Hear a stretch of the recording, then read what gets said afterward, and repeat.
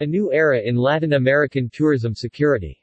The World Tourism Network president Dr. Peter Tarlow was a key speaker at the recent Colombian National Tourism Police Security and Safety Conference in Colombia. On October 14–15, the Colombian National Tourism Police ushered in a new era of tourism security with its in-person and virtual Congreso de Seguridad Turística Tourism Security and Safety Conference. Approximately 200 people attended the conference in person along with approximately 2,000 virtual attendees from across Latin America. The conference featured speakers from both Colombia and other Latin American nations as well as Dr. Peter Tarlow, who represented the United States. Colombia has long been a leader in tourism policing. Under the astute direction of Coronel John, not a misspelling, Harvey Altzate Duque, Colombia has become a Latin American leader in the field of tourism security. This emphasis on tourism safety and security has transformed the nation's previous negative image, and today Colombia is a leader in Latin American tourism.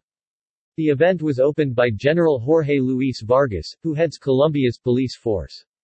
International speakers came not only from across Latin America but also from France and Spain. The speakers' topics ranged from how tourism security and tourism security policing have become central in this post-COVID-19 pandemic age to issues of cybersecurity and biosecurity. When asked about the importance of tourism security, Tarlow noted that 10 years ago, Colombia was a very different place. Tarlow continued by stating that although in past decades visitors to Colombia were afraid to venture out especially after dark, that situation is no longer the case.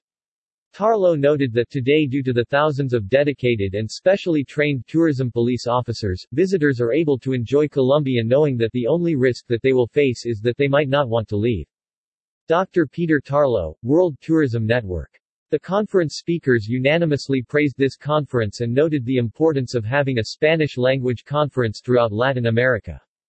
For example, Juan Fabian Olmos, who before retiring headed Córdoba Argentina's tourism policing, congratulated the Colombia police on the spectacular job that they have done in creating a safe and secure environment for visitors from around the world. Brigadier General Minoru Matsunaga of the Dominican Republic spoke about how Politar Combined Police and Military Tourism Security and Safety Unit became a trademark for tourism safety across the region. Juan Pablo Cubides, who coordinates tourism security projects across Colombia, noted that Colombia is a country that sees tourism security as part of its hospitality. Cubides noted that police officers are more than mere agents of the law, but representatives of their nation, and as such tourism policing is an integral part of a nation's economic development. Other notable speakers included Manuel Flores from Mexico.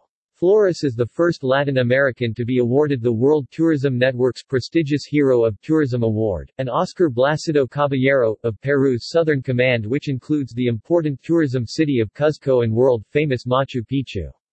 The conference not only looked at local issues but also international problems such as cybersecurity. Dr. Juan Antonio Gómez, of Spain, provided new insights into the worldwide threat of cyber attacks against the world's tourism industry.